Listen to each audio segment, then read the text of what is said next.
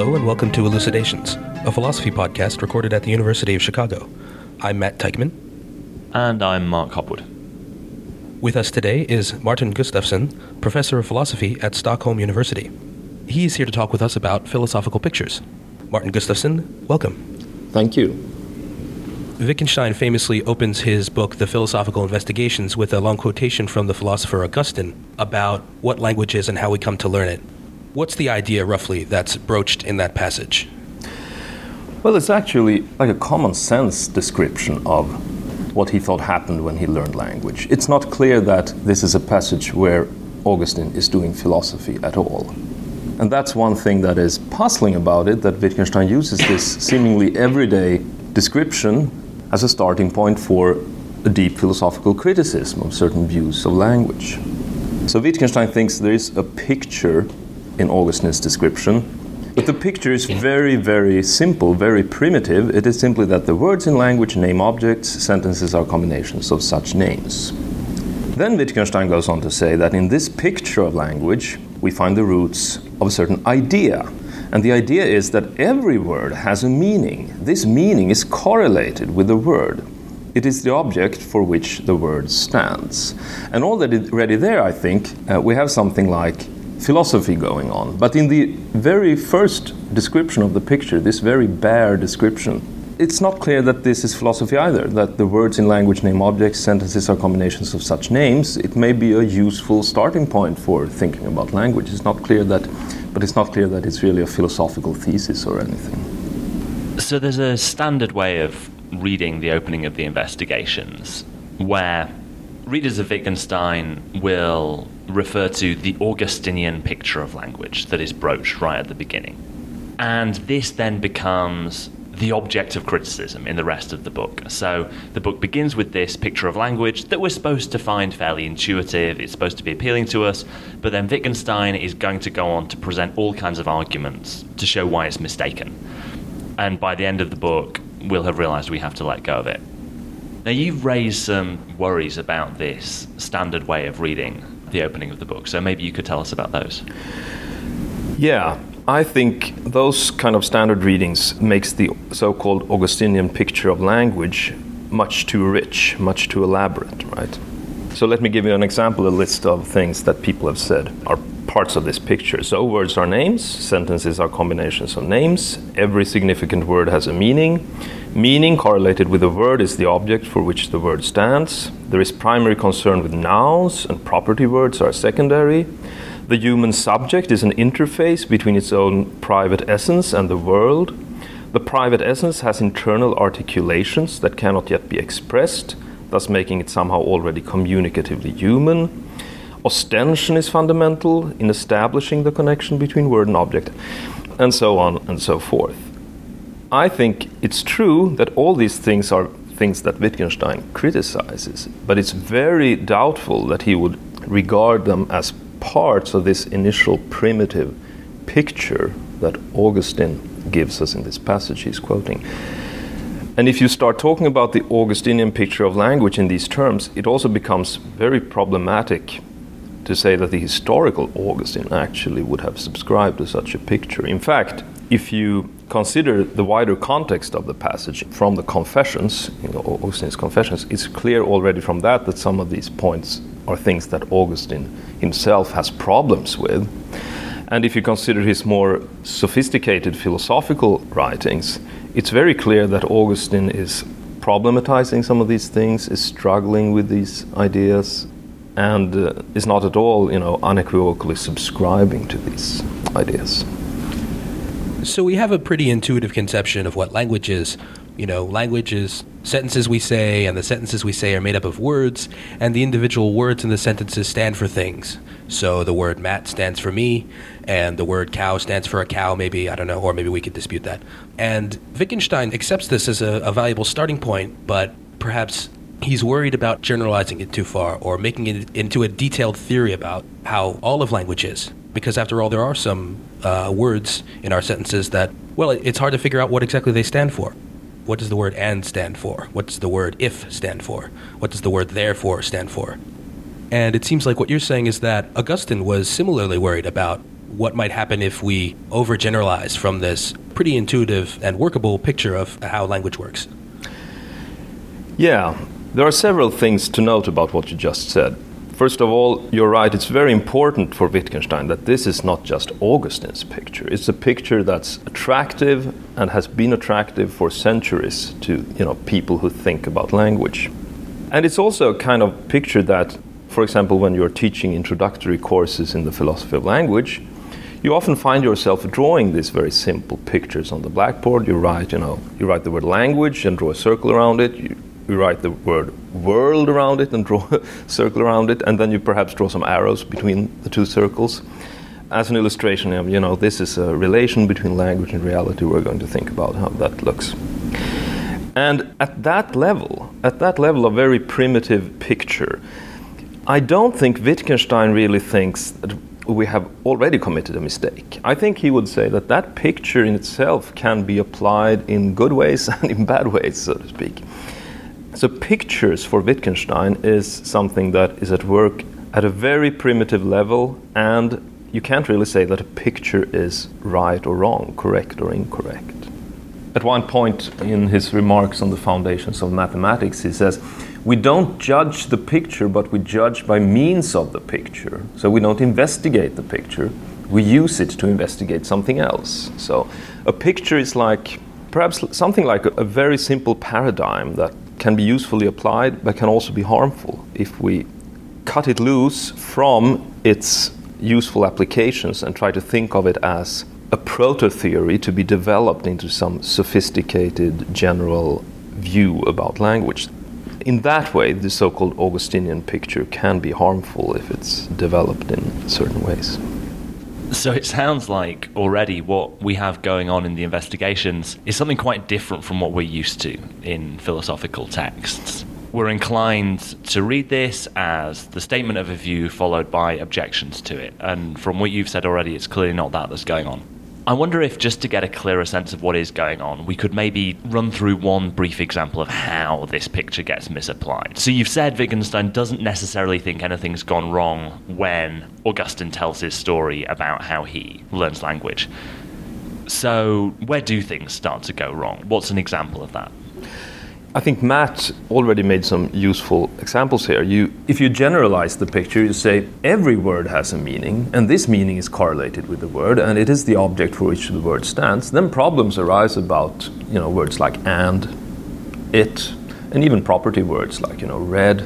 Okay, and then if you hold on to this idea that there should be a correlate for every word, which is something like an object, then you will start perhaps postulating these correlates, like what's the object that the word red stands for? Well, is it redness or what is it? I mean, you start postulating perhaps more or less mysterious objects.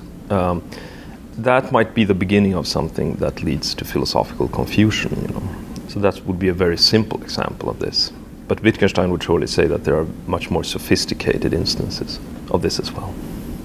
So another philosopher that Wittgenstein quotes from and engages with in the beginning of the philosophical investigations is Plato. And here he cites a passage from Plato's dialogue, the Theaetetus, where Plato has Socrates talk about this view that's been coming to him in a dream, according to which reality consists of simple parts, and those simple parts can only be named. They can't be described. So what use would you say Wittgenstein is making of that picture here? And is it similar to the use that he's making of the Augustinian picture of language, on which the words in our sentences are essentially names of things? I think there are similarities and differences. One difference is that in the passage from Plato, you already have something like philosophy going on. It's not as unsophisticated as Augustine's. On the other hand, Socrates' relation to this picture, this passage, is interesting, I think, because it's not Socrates' view that is presented in this passage. This is something that Socrates have heard. So Socrates has second-hand opinion about this. He doesn't have knowledge, he doesn't fully understand what he has heard, and therefore he calls it also a dream. So it's baffling to Socrates. And Socrates' immediate reaction, if you read on in the dialogue, is to say, we don't understand what this means. We have to try to make sense of it. And he wants to make sense of it as something that can also explain what knowledge is. So the idea is that to have knowledge of something is to know its constituents and how it is built up from those constituents. But in the end, Socrates fails to make sense of the picture in such a way, right? So the whole dialogue ends by, aporia, as it's called. We don't manage to answer the question we're trying to answer, namely the question, what is knowledge? So Socrates here is struggling with this picture or piece of primitive philosophical theorizing. And I want to argue that Wittgenstein conceives of himself as involved in a common struggle with people like Plato and Augustine and so forth. It's not that he's criticizing Augustine or Socrates or Plato. Rather, he is, by quoting these passages, suggesting that his struggle with these ideas is similar to Augustine's and Plato's. So it's not at all, I think, true to say that Wittgenstein is attacking Augustine's picture of language. Wittgenstein isn't attacking Augustine. Wittgenstein isn't attacking Plato. He is participating in a struggle together with them. He's also attracted by these pictures, but he ultimately thinks that they are harmful and he wants to find a way to free himself from them. But that's very similar to what Plato is trying to do in Theaetetus, for example. So from what you've said, our initial conceptions of what is being done and who is being criticised in the investigations are actually likely to lead us astray. But from what you've said, one might have a worry of the form, well, what's the point of all of this, right? So if all that's going on is that these three guys, Plato, Augustine and Wittgenstein, have had their struggles with various pictures, is what we get in the investigations of any more interest than a kind of confessional autobiography of Wittgenstein? What if someone were to say, well, sure, the theory that, for example, every word in language is a name is a crazy view to have, because how on earth do you account for and? So that's just a bad view. What we need to do is have a better theory. It's not clear why we should care about Wittgenstein's own struggles with these pictures. So what would you say to that kind of response? Yeah. Well, I think there are very many things going on in the philosophical investigations, and there are very many levels of discussion. So I think Wittgenstein would freely acknowledge that there is a level at which we provide arguments. He provides like reductios of certain views about, how rules function and so forth, leading to paradoxes. So that's one kind of level at which you also have to engage as a philosopher. Okay? But I think Wittgenstein would say at a very fundamental level, these pictures are at work, at a more or less unconscious level. We might be conscious of the pictures, but we sometimes fail to note how much they determine our way of thinking about language. So if someone says it's a crazy view that every word is a name, then Wittgenstein would say, well, in a sense you're right perhaps, but the picture is still in a way unassailable, because it can always be, made more sophisticated. You can say, well, okay, it's a kind of name. It names not an object, but say a function or something like that. So if you try to give counterexamples, I think the picture in itself is so primitive and simple, so the counterexamples can always be accommodated by, elaborating the picture a little, so, it doesn't sound like this crazy thing, but, it's still an elaboration of the picture. So I think at the level of pictures, counterexamples are not very, at least they cannot be direct counterexamples. I guess a mass of counterexamples can put pressure on a picture, because you have to add epicycles, so to speak. You have to make it more and more artificial in order to account for all these counterexamples. But still, I don't think a picture is not to be conceived as a thesis that can be straightforwardly contradicted by means of, counterexamples or descriptions of how we use language or anything like that. So we've been working with an implicit contrast here between the idea of a picture, which of course doesn't mean like a photograph or a painting, but picture in the sense of maybe set of intuitions about something, or an intuitive sense of how something is or how something works. So the contrast has been between a picture, a philosophical picture, and a philosophical theory. And the idea seems to be that a philosophical theory is more detailed, and maybe the purport of a philosophical theory is more general. So it attempts to account for all kinds of cases. Thus, it's more vulnerable to counterexample than a picture would be. A picture is just sort of a vague, intuitive starting point, as it were. So one standard conception of what philosophy is maybe you'd start with that set of intuitions, and then you try to develop it the way that you just suggested one might. So, for example, I start with an intuitive picture of how language works. Every word is a name for something, and then someone comes along with a counterexample, and then I refine my picture by adding more detail to it, saying, oh no, the word and denotes a truth function. Thus, I've accommodated the counterexample. So that's one standard idea of how philosophy works. But we're contemplating the possibility of another idea of how philosophy works. Maybe there's something else for a philosopher to do besides just add more detail. What would that alternative look like exactly? That's a very good and central question to ask about Wittgenstein's philosophy, and it's a very difficult question to answer. I would want to qualify what you said about the relation between pictures and theories. It's not just that pictures are sketchier or simpler. I think there is a more principled step that you take when you go from a picture to a theory. A picture is a way of looking at things, but not something that you really... when Wittgenstein discusses pictures, he says, I don't dispute the correctness of the picture. Because the picture is, as it were, too primitive to be either correct or incorrect. It's a way of thinking about things that might be fruitful, might be well applied, but might also be harmful. A theory, on the other hand, is of course something that can be disputed, right? You can give a counterexample to a theory, I think, if it's a theory with a clear content. So in a sense, pictures are empty, in a certain sense.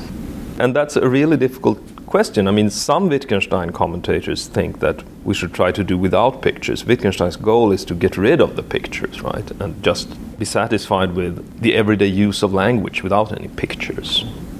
Other commentators have argued that Wittgenstein wants to replace one picture by another picture. So someone like Gordon Baker is a very famous Wittgenstein commentator. In his later writings argues that, the notion of meaning as use, which is something for which Wittgenstein is very famous, is also a picture, It's a way of looking at language that Wittgenstein would think of as less harmful than the notion of language as names of objects, right?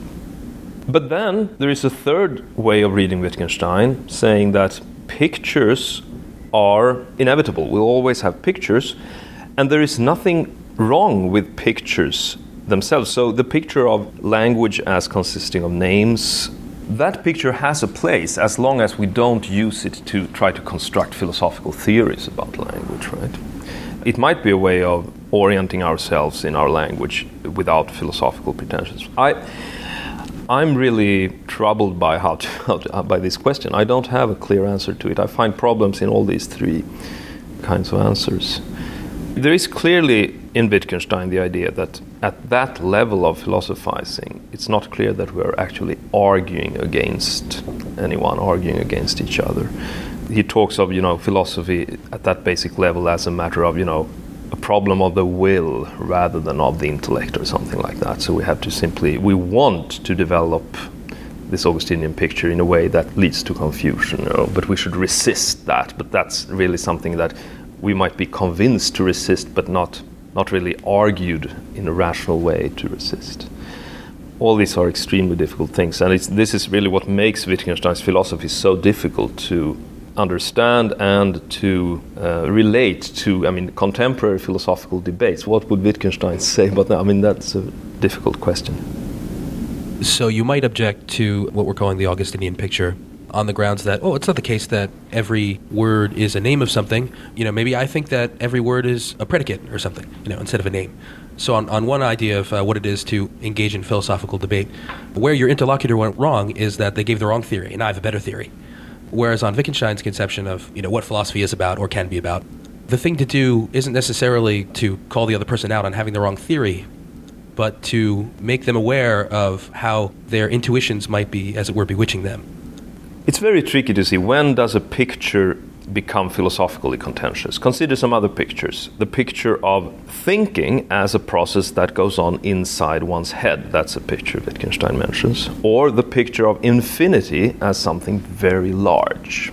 And he says both these pictures are harmful and misleading, at least potentially.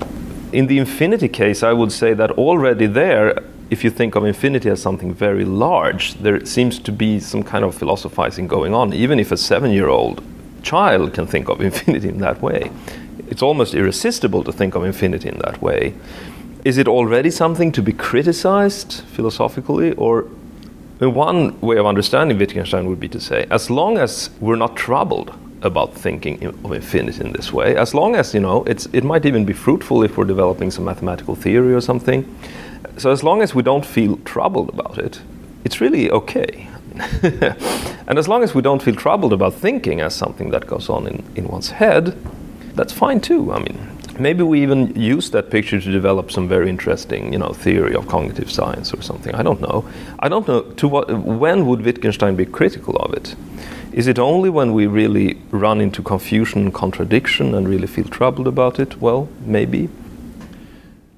So one suggestion that's been made about Wittgenstein by the French philosopher Pierre Hadot is that you can situate Wittgenstein in a very ancient tradition of doing philosophy. In fact, that would include Plato, but also philosophers prior to Plato, where philosophy was thought of in terms of spiritual exercises. So the goal of philosophical argumentation is never to build up a systematic theory that then we stick with. It's precisely to remove confusions, remove harmful ways of thinking, and to ascend to some kind of better state of being. One word that gets used is the word ataraxia, the idea of a kind of tranquility. Does that seem a fruitful comparison to you, the idea that it's an idea that might seem comical to many contemporary philosophers, but perhaps it's the closest we can get, that for Wittgenstein, philosophy really is a kind of spiritual exercise. We're trying to work on ourselves. Does that seem right? I think that's right. It all depends on how exactly you spell out the notion of spiritual exercise, because you shouldn't describe Wittgenstein as someone who never argues, who never, has good counterexamples and so forth. There is this argumentative level too, I think, in Wittgenstein's philosophy. But I think at bottom it's right that he does not want to construct theories, he wants to reach a state of tranquility rather. The question is whether he thinks that's really doable. Can you really reach such a state, or will it only be, a sort of temporal?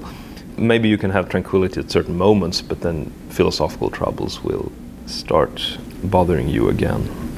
But sure, I think there is something right about that. There is also an interesting connection. I think in Plato's dialogue, Plato is constantly working with pictures. Pictures are compared, and the Theaetetus is full of pictures, the aviary, the wax block, and there are these very famous pictures of the human mind, for example. And I think that's clearly an affinity with Wittgenstein too. Martin Gustafsson, thank you very much for joining us. Thanks for having me. To listen to future episodes of Elucidations, you may consult our website at philosophy.uchicago.edu/podcasts.